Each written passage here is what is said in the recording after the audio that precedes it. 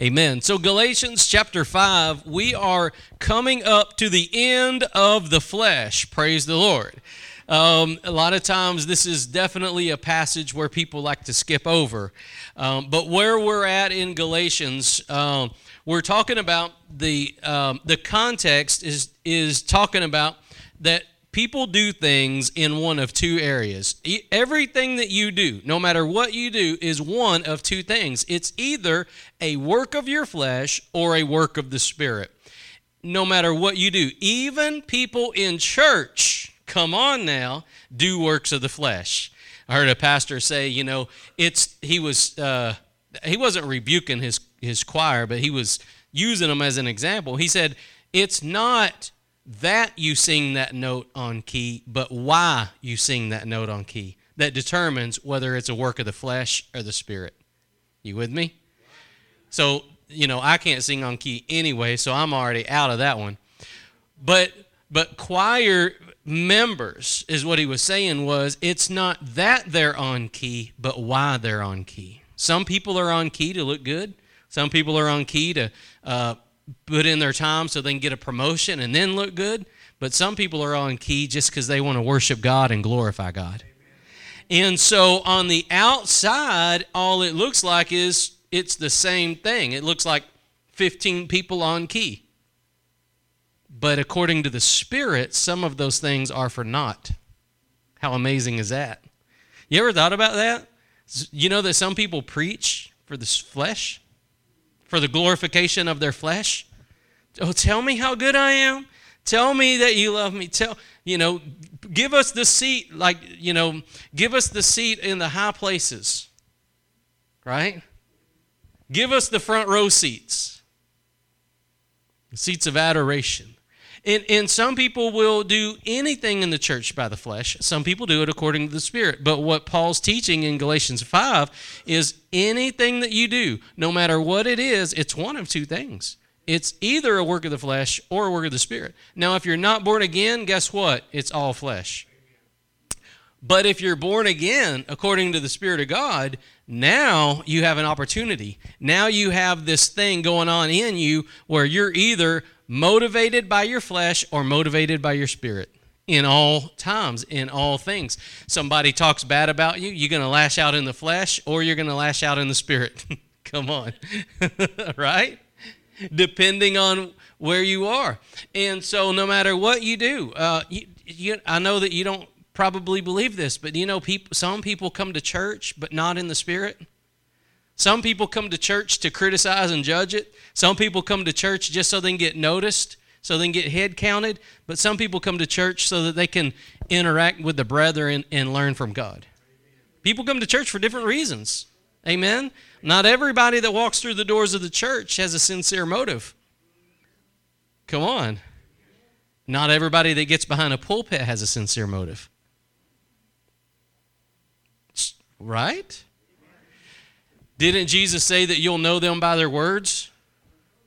No, he didn't say that, did he? He said you'll know them by their fruits, not by their words.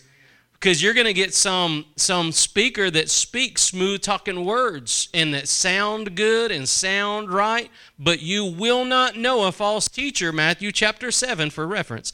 You will not know a false teacher by their words. You're going to know them by their fruit. Their fruit. So what kind of fruit are we talking about? Well, we're going to get a little bit into that tonight, but I'll just give you a summation of it. The fruit would be in direct correlation to the Word of God. The fruit will not be in opposition to the Word of God. Okay? That's how you know whether somebody's of God or not. Did they steal money from the church? That's the wrong fruit. Did they leave their wife for the organ player? Wrong fruit. Right? Okay. So you know somebody by their fruit, not by their words. Because how many of you know that Satan has those smooth-talking words? Look at the Garden of Eden. And I know I hadn't got even in the verse yet, but I'm going to get there. Look in Genesis chapter 3. Remember whenever the serpent deceived Eve? He didn't say, I'm about to deceive you, better watch out. All he said was, Hath God said? And so he was just trying to, I know that that's what you think that he said, but maybe it was said like this. He just presents it just a little bit. It's not exactly like it says in the Bible, but it's close. That's his M.O., modus operandi. That's his mode of operating. I know it's not exactly like the Bible says, but it's almost. Hath God said? You can eat it, right? So, surely you won't die. But God said in the day that you eat it, surely you will die. And how did they die? They died spiritually. They died spiritually, and it set in motion physical death. Set in motion physical death. And so what I want you to see in that is that a work of the flesh can look and have an appearance of godly, but it's just a little bit off. Well, what we're seeing in this passage is the end of those things, okay? We're seeing the end of those things. The flesh at its fullest. Watch this. When you're talking about a work of the flesh or the spirit in its infancy, it'll start out on the platform in the choir. One in the spirit, one in the flesh, both singing on the same note. But if you continue in the flesh, it will manifest how? One of these areas. You see, hold on. I know that this is the next chapter, but if you sow to the flesh, where are you going to reap from? So if you go up there and you do a work in the flesh, guess what? You're going to reap it. And the more you go down that road, the further you're going to get away from the Spirit. And so what you're seeing in Galatians 5 is the harvest. You're seeing the harvest here. How many of you know that nobody becomes a drunk overnight? First time anybody tasted alcohol, everybody hated it. Same thing with coffee. You didn't like coffee the first time you tasted it. Well, that's how it is. And that's how sin is. It's a gradual fading of your morals and your standards according to God. It's a gradual lowering of your standards. Now, I'm here to tell you tonight, first off, where our standards, we cannot lower our standards according to the Word of God. I don't care if you're going to lower your, you want to argue about you can go watch this movie or that movie. What? Okay, listen, don't lower your standard according to the Word of God. Let's just do that, right? Let's just hang right there. Now, let's look in Galatians chapter 5, beginning in verse number 18. Well, let's look at verse 17 just so, okay, let's start with 16, but we're just going to read all the way through, and then we're going to put a button on this. It says, "This I say then," verse 16, "walk in the Spirit, and you shall not fulfill the lust of the flesh." That right there lets you know that the Spirit is stronger than the flesh. And if you're struggling in the flesh, it's because you're not walking in the Spirit. That's it. You can't say, well, I can't. No, you can't, but the Spirit can. And if you'll walk in the Spirit, you're not going to fulfill the lust of the flesh. You cannot overcome your flesh, but the Spirit of God, if you're born again, in you can. Okay, thank you. You can't overcome your own flesh. You can't stop yourself from lying. Have you ever seen somebody try to stop themselves from doing something evil but not in the Spirit? All that is curbing your bad manners or curbing your what they call vices. It's like if you wanted to quit smoking and you just tie your hand behind your back, but your heart still wants to smoke. Right?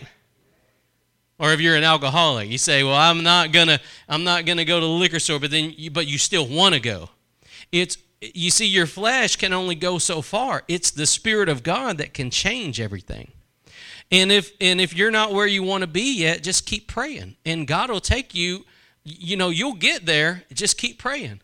God will remove those things in your life. The closer you get to God, the more those things will fade away. You can't get closer to God and keep the charade up. It will melt away. So the closer we get to God, the more those things will fade. So my suggestion is keep pursuing God. Keep pursuing God. Become a worshiper of God, not only on Sunday at 10:45 and Sunday at 6, but also be a worshiper of God every moment of your life. I would turn off the radio unless it's worship.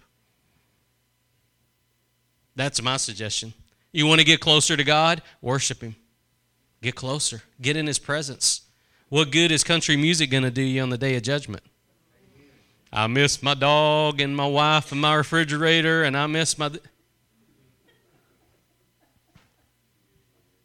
Don't we all miss stuff? But that don't help me. What helps me is drawing nigh to God. If I draw nigh to God, He draws nigh to me. Amen? And the Word says that in the presence of the Lord is fullness of what? Not a full wallet, not a full belly, fullness of joy. So if that's what I desire, I'm going to go get closer to God. And so, struggle in the flesh and the spirit, understand the spirit is stronger than the flesh. If you'll walk in the spirit, you'll start seeing victory in your life in Jesus' name. For the flesh lusts against the spirit, and the spirit against the flesh. These are contrary the one to the other, so that you cannot do the things that you would. You see, they're in opposition, flesh and spirit. So you can't ride in the middle. Do you ever watch those documentaries about the Civil War? You know those people that how about the American Revolution? Okay, redcoats and Americans. Okay, if you ever watch those documentaries, there were people that tried to ride the fence in the middle. You know what happened to them? Their houses got taken over. You can't. Once the battle comes to your front door, you've got to make a choice. There comes a point in time. Now, some people, they tried to ride in the middle. They tried to open up their house to both sides. But at the end of the day, they lost out and lost everything. And that's the way it is with the flesh and the spirit. You've got to make those choices. They're at war. You can't ride the middle. You can't play spiritual on Sunday and walk in the flesh Monday through Saturday. Because I can promise you this, you might fool me, you might fool somebody else, but you're not fooling God and you're not fooling yourself. If you're not walking in victory, all you're doing is faking it. Because God's called you to walk in victory. Victory in Jesus is not just a song. It's a way of life.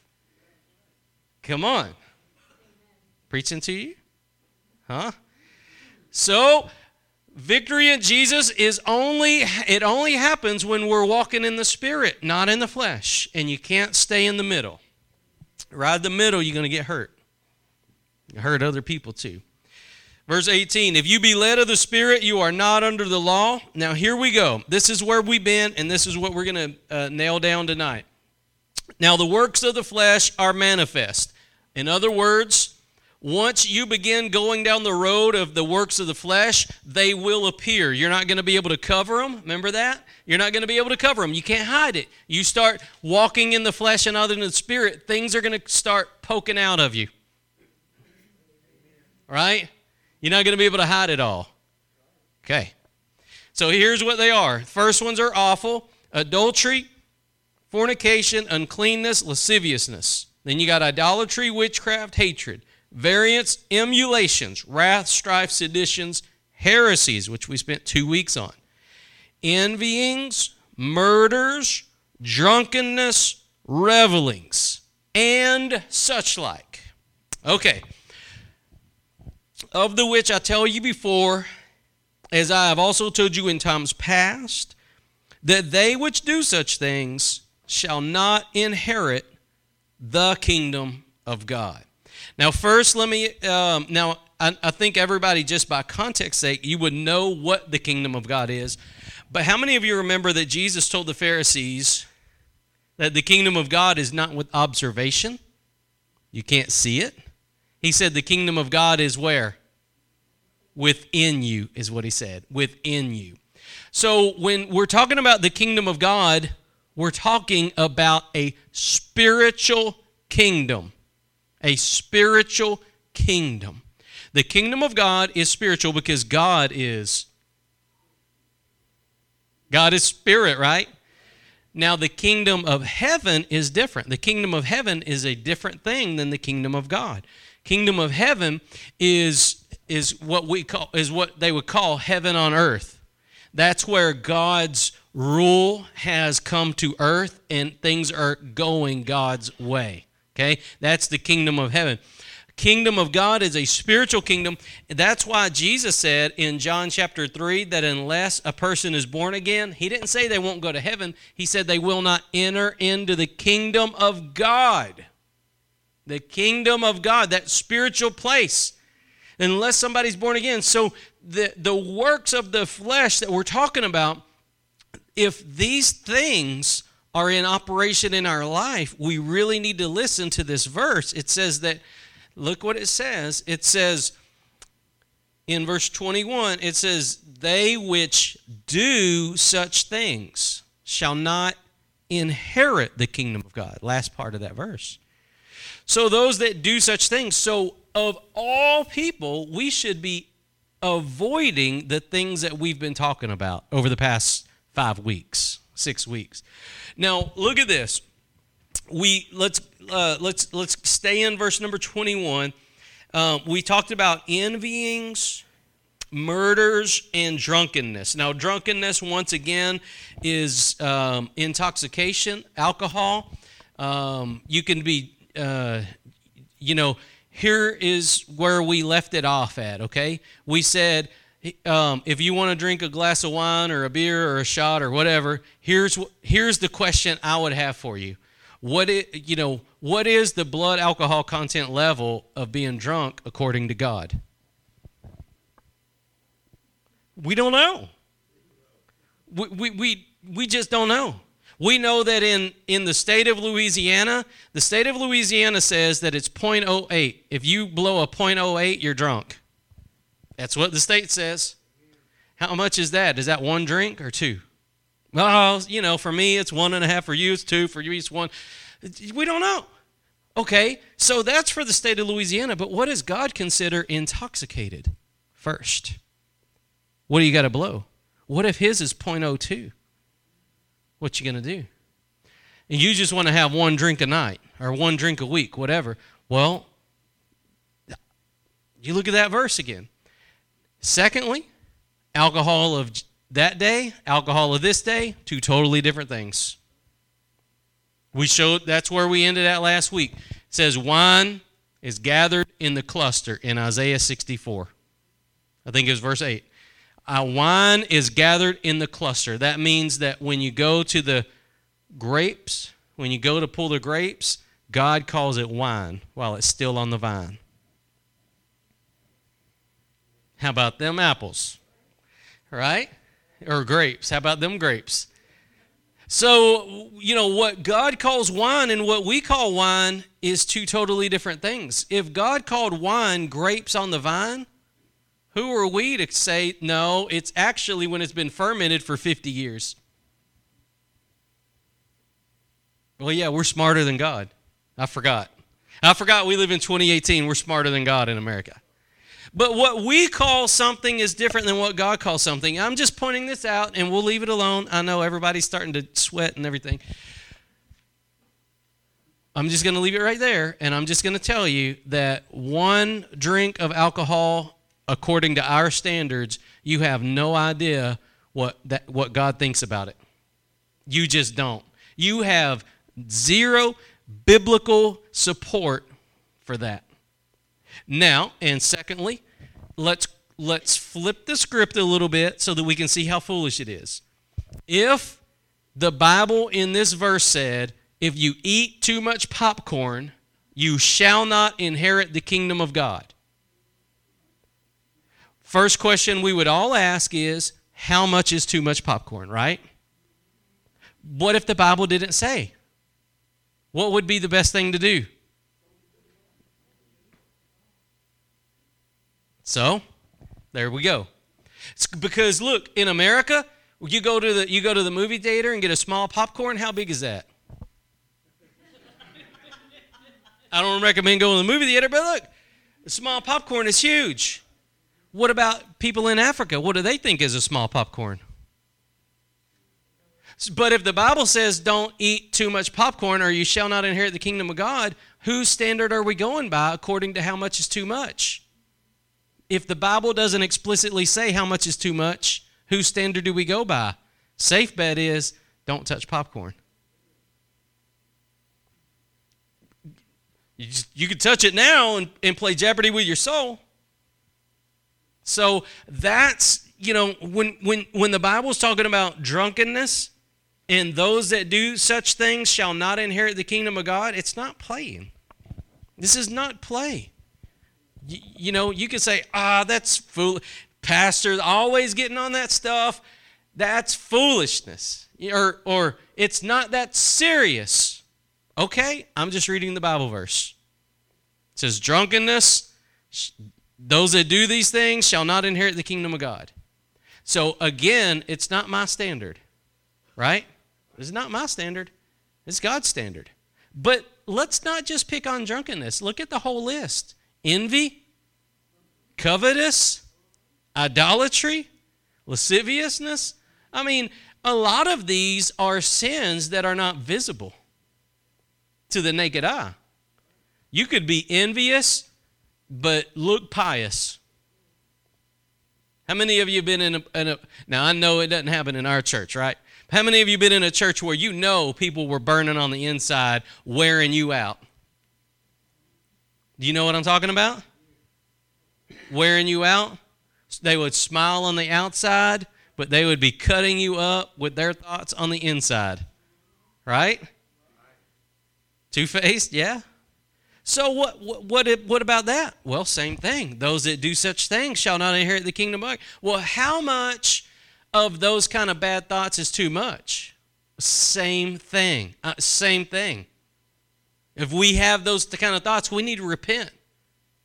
If we're cutting people up in our mind but smiling on the outside, we need to repent. This is a serious matter. So I'm not just talking about, alcohol. I'm talking all of it. All of it. It's convicting to all of us because these things are serious. Now, the last one you probably are not going to be convicted over, but we're going to touch it just because it's there. It's called revelings. Now, how many of you know what a reveling is? Reveling. Take a guess. Partying? Yeah, carousing. With alcohol? Yeah, it's usually there, right?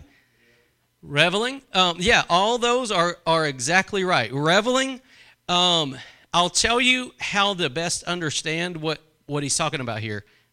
Think about Mardi Gras. Think about Mardi Gras. That's reveling. Okay? When Paul's writing about reveling, he's actually referencing a specific event that takes place there in their time. And they actually were worshiping the same one that goes down the parade routes now, a god called Bacchus. The same god. In that day, before Jesus came, there was an intermediate time. Have you ever heard of the silent time in the Bible between the Old Testament and New Testament? It was a few hundred years. Well, it wasn't silent, okay?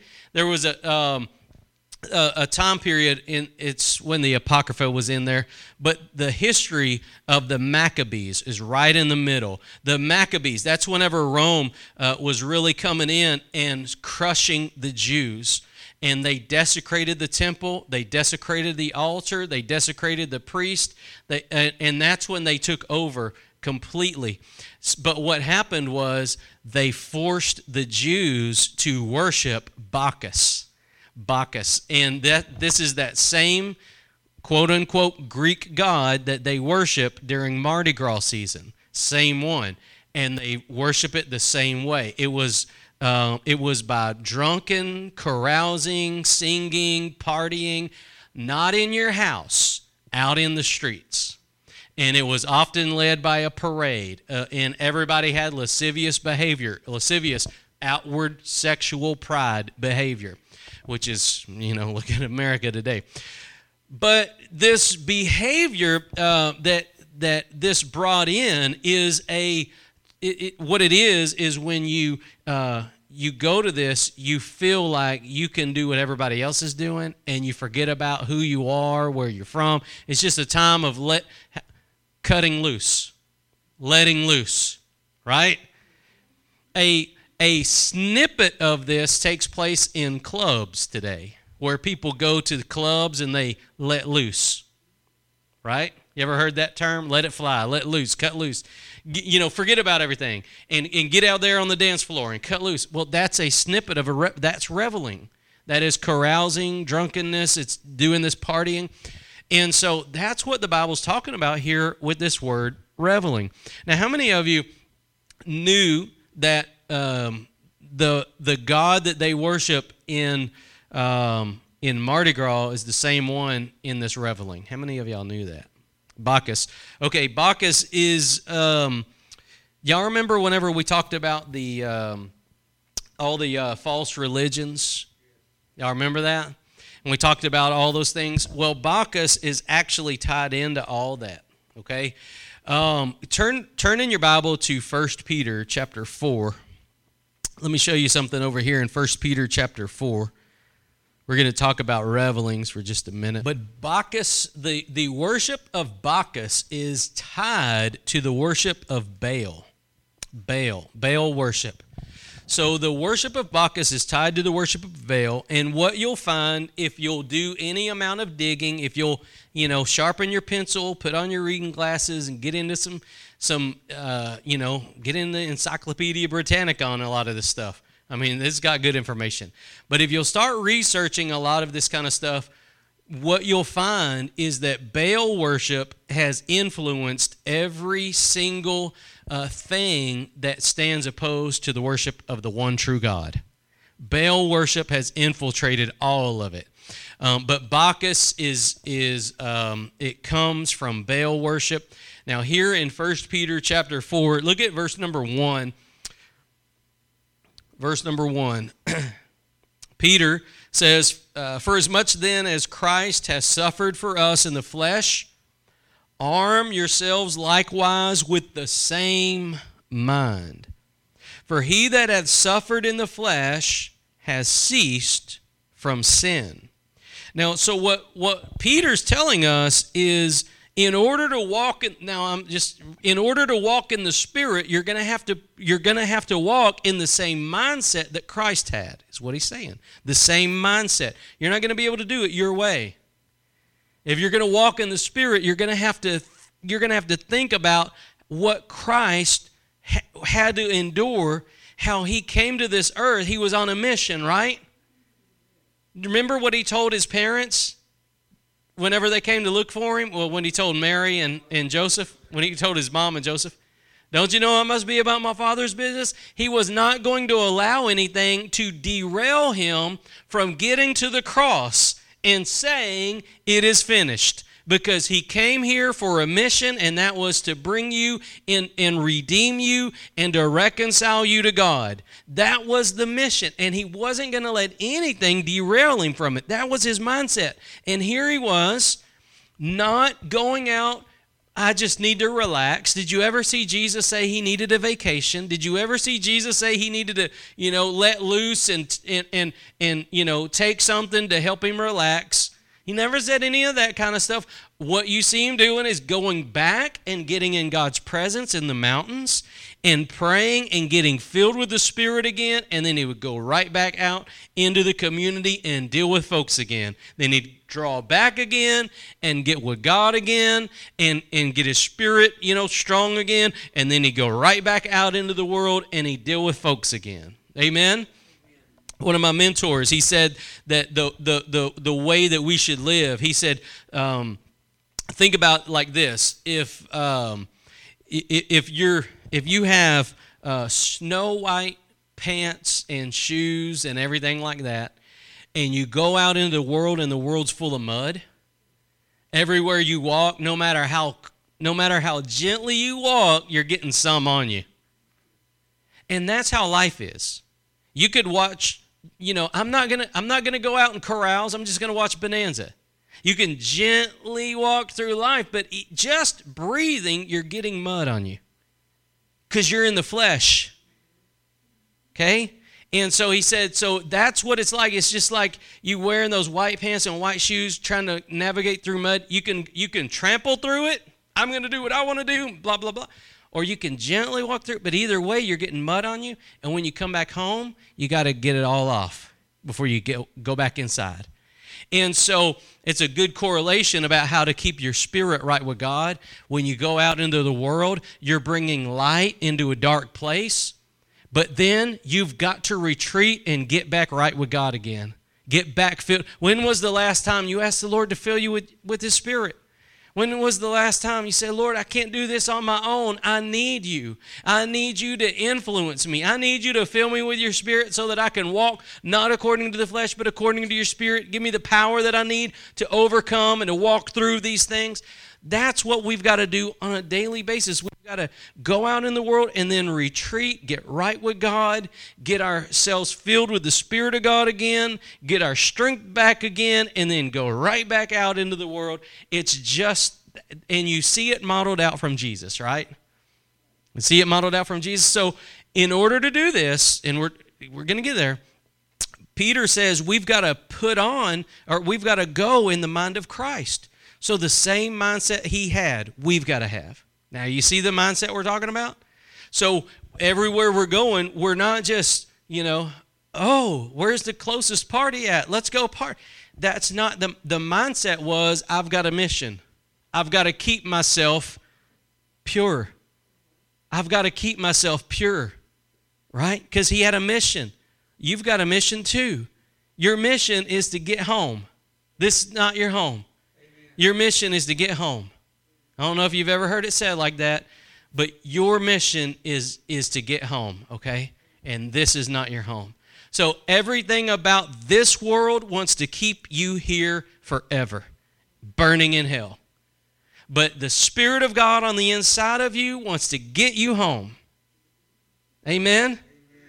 So that's the mission. It's to get home and to not allow anything or anyone or what they think about us or what we think about them, not allow any of that to detract us from the mission. That's the mind that we're looking for. Amen? That's the mindset. Okay. Now watch this. It says in verse 2, he's talking about a person that suffered in the flesh has ceased from sin, that he no longer should live the rest of his time in the flesh to the lust of men, but to the will of God. So if we're going to avoid these kind of revelings or parties or relax, take a break, take a load off kind of mentality, what you've got to understand is you're going to live one of two ways. You're either going to live to the lust of men or to the will of God. But you can't ride down the middle. Once again, you've got to choose one path or the other. The lust of men is what you think people think you should do. Lust of men, what you think people think you should do. People pleaser, that's right. Well, I'm young, I deserve it, I'm this, I'm that, or I'm older, I'm wiser, I can do this and it won't hurt me. You cannot live according to the standards of the world. You're either going to live to the lust of men or to the will of God. Amen? God forbid that we choose to be people pleasers. Let's be God pleasers. Let's live to please God. God's the one that purchased me with his own blood. Amen. Why would I ever think that I should live to please other people? Now, if pleasing God, I can in turn please other people, that's fine. That's all fine and dandy.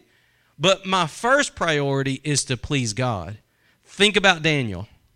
Think about Daniel. Daniel was cast in the what? Den of lions. He was pleasing God and not man.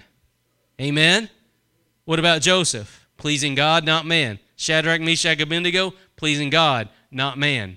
And so there's times when you've got to take a stand. Right? Okay. Now watch this. Verse number 3.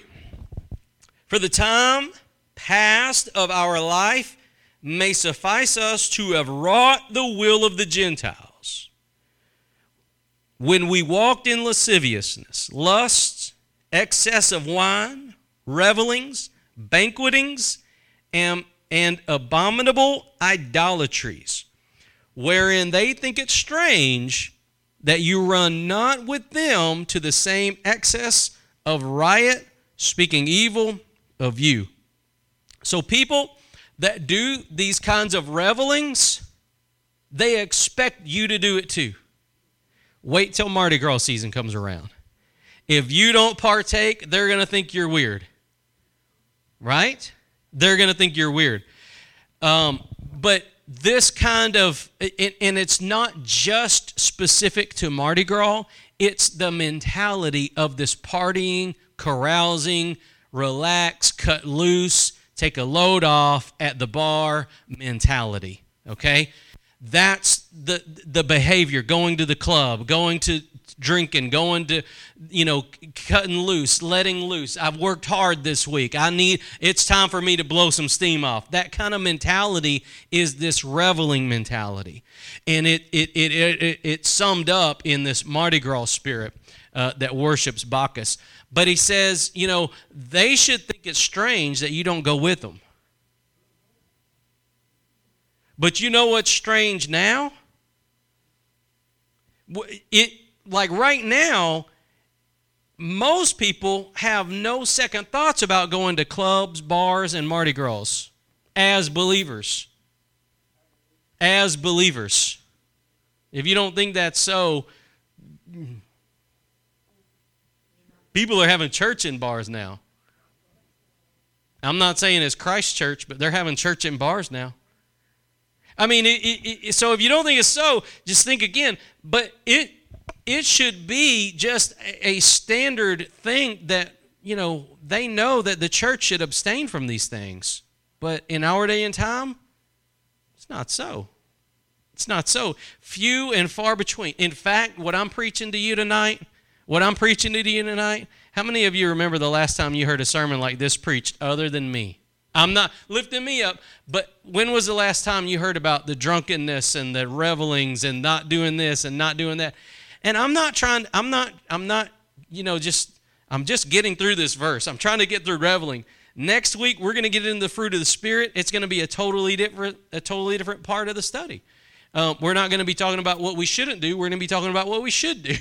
But we're just ending this part. But, few and far between are you going to hear this kind of stuff. And it's not because, Gospel Lighthouse Church is all that.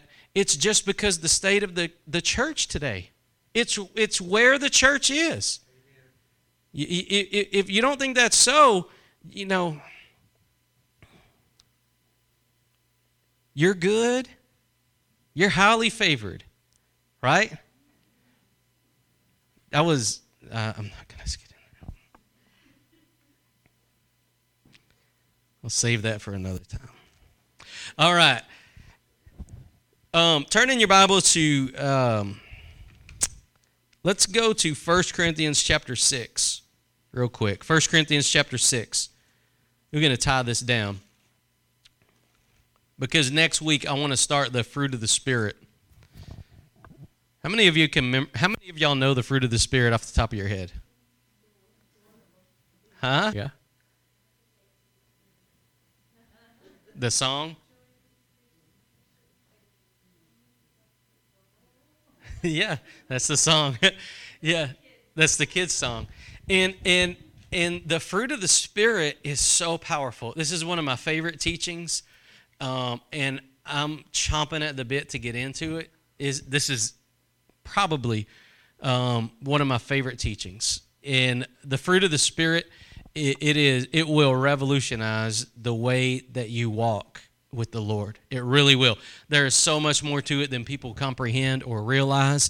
But when we're talking about the works of now, love, joy, peace, again, this is the outward manifestation of walking in the Spirit. The more you walk in the Spirit, the more you're going to love or have joy or have peace. See, it's like the seeds planted when you're walking in the Spirit, and then as it's harvested, there it comes. Well, this is the same way with the works of the flesh.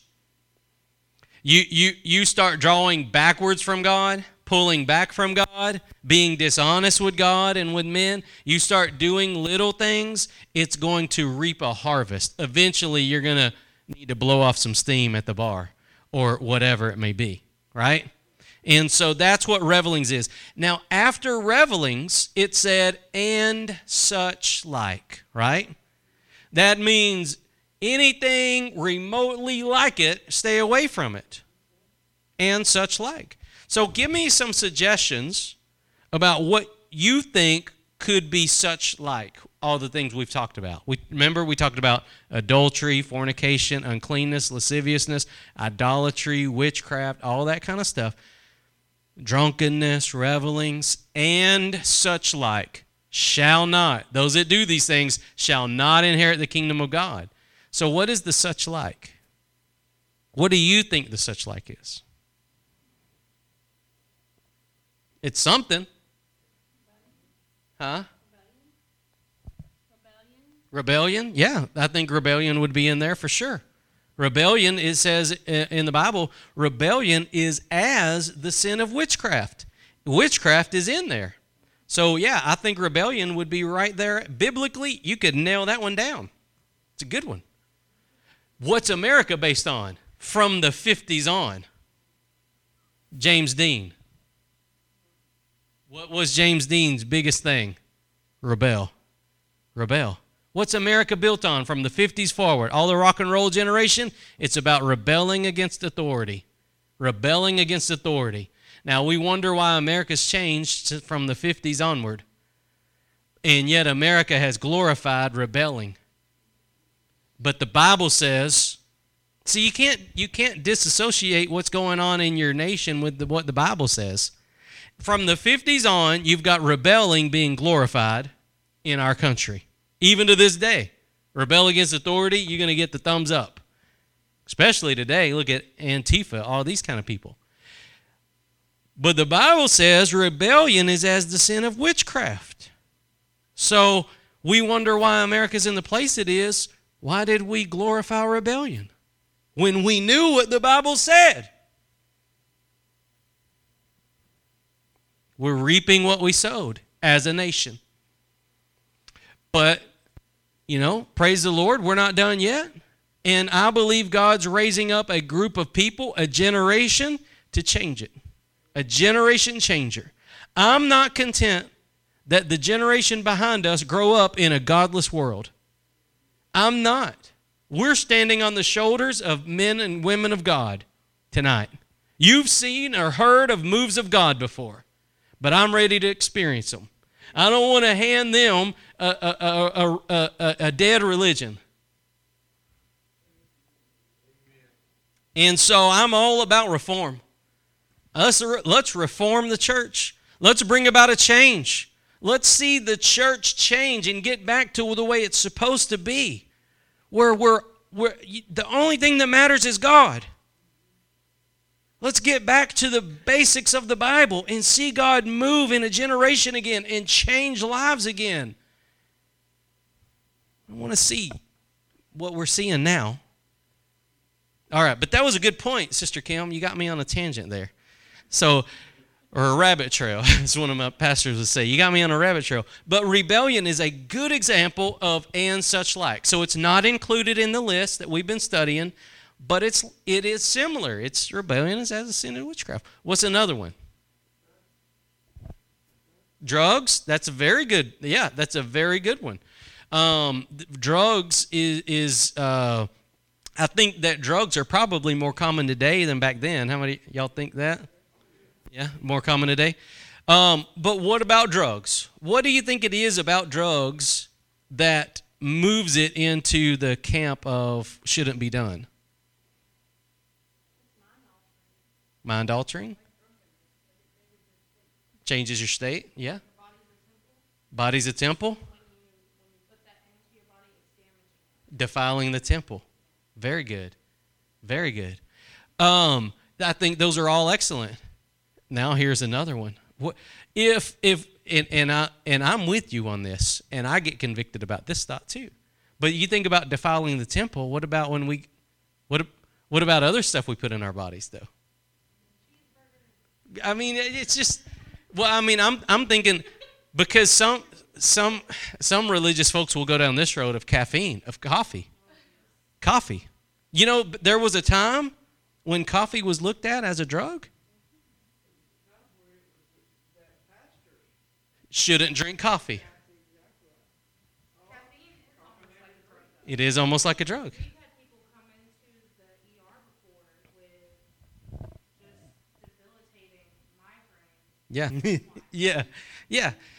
Same thing. And you can think about it in all these areas. What about Bluebell ice cream? You can overindulge in it. And some people, if they're having a horrible day, all I need is some Bluebell, right? But when we're having a horrible day, what are we supposed to do? We're supposed to crawl to the Lord. And so I would say anything that we're running to that's not God is probably like a drug to us, because we get addicted. All it takes is 21 days to break an addiction. 21 days. World standards. But with God, in a moment, God can break it. In a moment.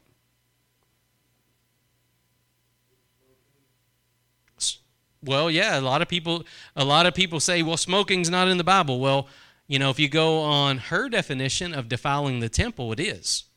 Because we know for a fact what it does to our lungs. We know for a fact. But I will say, when I got saved, I wasn't convicted about it. In fact, I wanted to keep doing it. And I did keep doing it. But then there was a time that God convicted me. And once God convicted me, I was done with it. But I think that God was drawing me closer and closer, It's like, it was almost like God wasn't going to have me drop everything all at one time. Maybe I wasn't strong enough yet. I don't know. But I completely agree that, smoking, it defiles the temple, because we know what it does to our bodies now. But I'm just being transparent that whenever I got saved and filled with the Spirit, I still wasn't ready to let loose of that. It was about, I would say it was about 8 months later. About 8 months later, and I'll tell you how it was. Some of y'all know this anyways. But I got to the point where I loved to worship God. Because before, I didn't know God. I listened to the world music. But then when I got saved, filled with the Spirit, I began loving to worship God, being in His presence, worship. And one day, it was after a few months after I got saved, I was worshiping God. I remember the song, I Can Only Imagine. I was just worshiping God. I can only imagine what it'll be like, when I'm when I'm there before you. Will I fall to my knees? Will I stand? I can only imagine what it's going to be like in your presence. And then the song's over. I turn the radio station to country music, and I light up my cigarette. And immediately the Spirit of God said, why don't you do that while you're worshiping? And as soon as God did that, I knew I was living a double life in that regard. So I took them, littered, threw them out the window. But I never had to get a Nicorette gum or none of that kind of stuff. I never asked God to deliver me from it. But when God, convicted me like that, I knew I had to make a choice in that moment. When God convicted me, there was a choice I had to make, and I chose God. And I never desired one ever again. Now, I can smell it from a mile away. The elevator at my work, I can tell when somebody's been drinking or smoking. I can tell from a mile away. And I mean, people come to church on Sundays. I can smell stuff. I'm not dumb, but I can smell that stuff. But, I also know that, there was a time that I came to church and I probably smelled that way too. And God was graceful and long-suffering with me and brought me where I needed to come to. Amen? And I believe that's God's desire for all of us. It's a continual progression of getting closer to God. and not getting frustrated along the way. Just keep getting closer to God. God will sort those things out in due time. If you'll just keep drawing near to God, God will draw near to you. And the closer you get to him, the more those things will fall away. Wow. Praise the Lord. Amen. Amen. Praise God. And I think that, the neat thing is like you see, he kept drawing near to God. He kept drawing near to God. And at the right time, God removed it. And you don't want to compare yourself to somebody else because we're all different. If you'll just keep pressing to God, keep pressing to God, at the right time, God will convict you of the right thing at the right time. I'll never forget and you've heard me tell this about my friend who is in ministry today. I'm so proud of this guy. I love him so much. We're so different, but I love him so much. But when he got saved, he didn't know nothing about God. He didn't know nothing about God. And he asked me, how am I supposed to live? And I said, well, I'm not your Holy Spirit.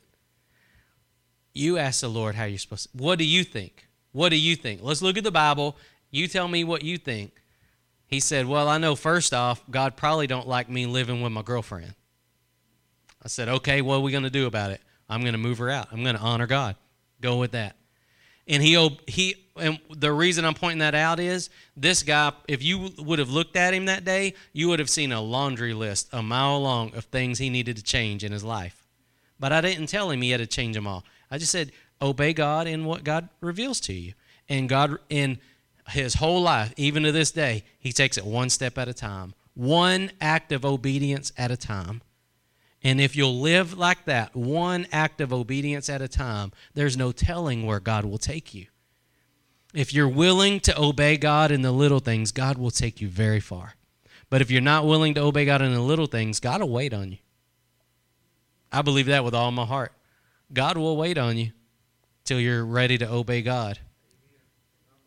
What about Jonah? Today, if it would have been today, we'd have been like, God's convicting me about, going over here and sharing my faith with my neighbor, but I'm just not ready. I'm not there yet. I'm just going to keep. What happened to Jonah, though? When Jonah was told to go do something and Jonah didn't do it, his world got turned upside down, right? But when he began to obey, what happened? Things changed. But it happened in his heart. If you recall, when he was in the belly of the big fish, the change took place in his heart first. He said, okay, God, okay. And once he said okay to God and he began to obey in the little, the desire, then the rest of it just worked itself out.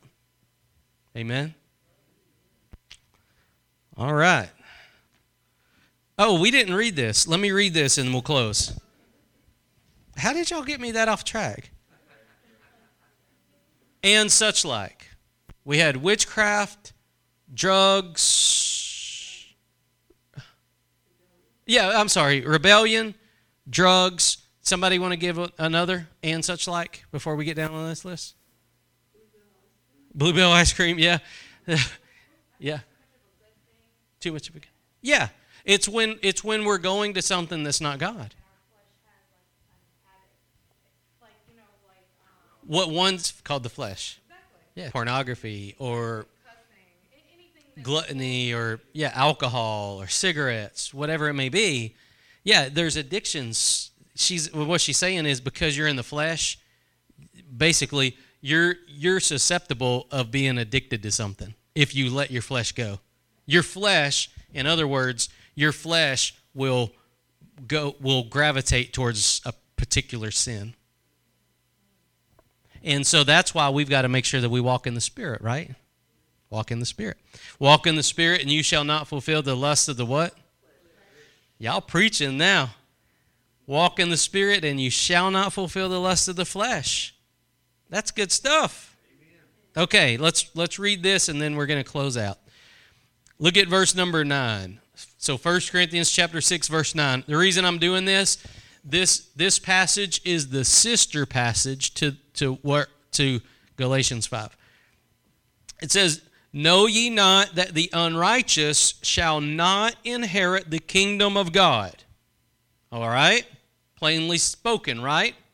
And we talked about the kingdom of God over yonder. Be not deceived. Neither fornicators, nor idolaters, nor adulterers, nor effeminate, nor abusers of themselves with mankind. That's homosexuality. Nor thieves, nor covetous, nor drunkards, nor revilers. There's your revelings. Nor extortioners shall inherit the kingdom of God. Verse 11 makes all the difference, though. Verse 11 makes all the difference in the world. It says, and such were some of you.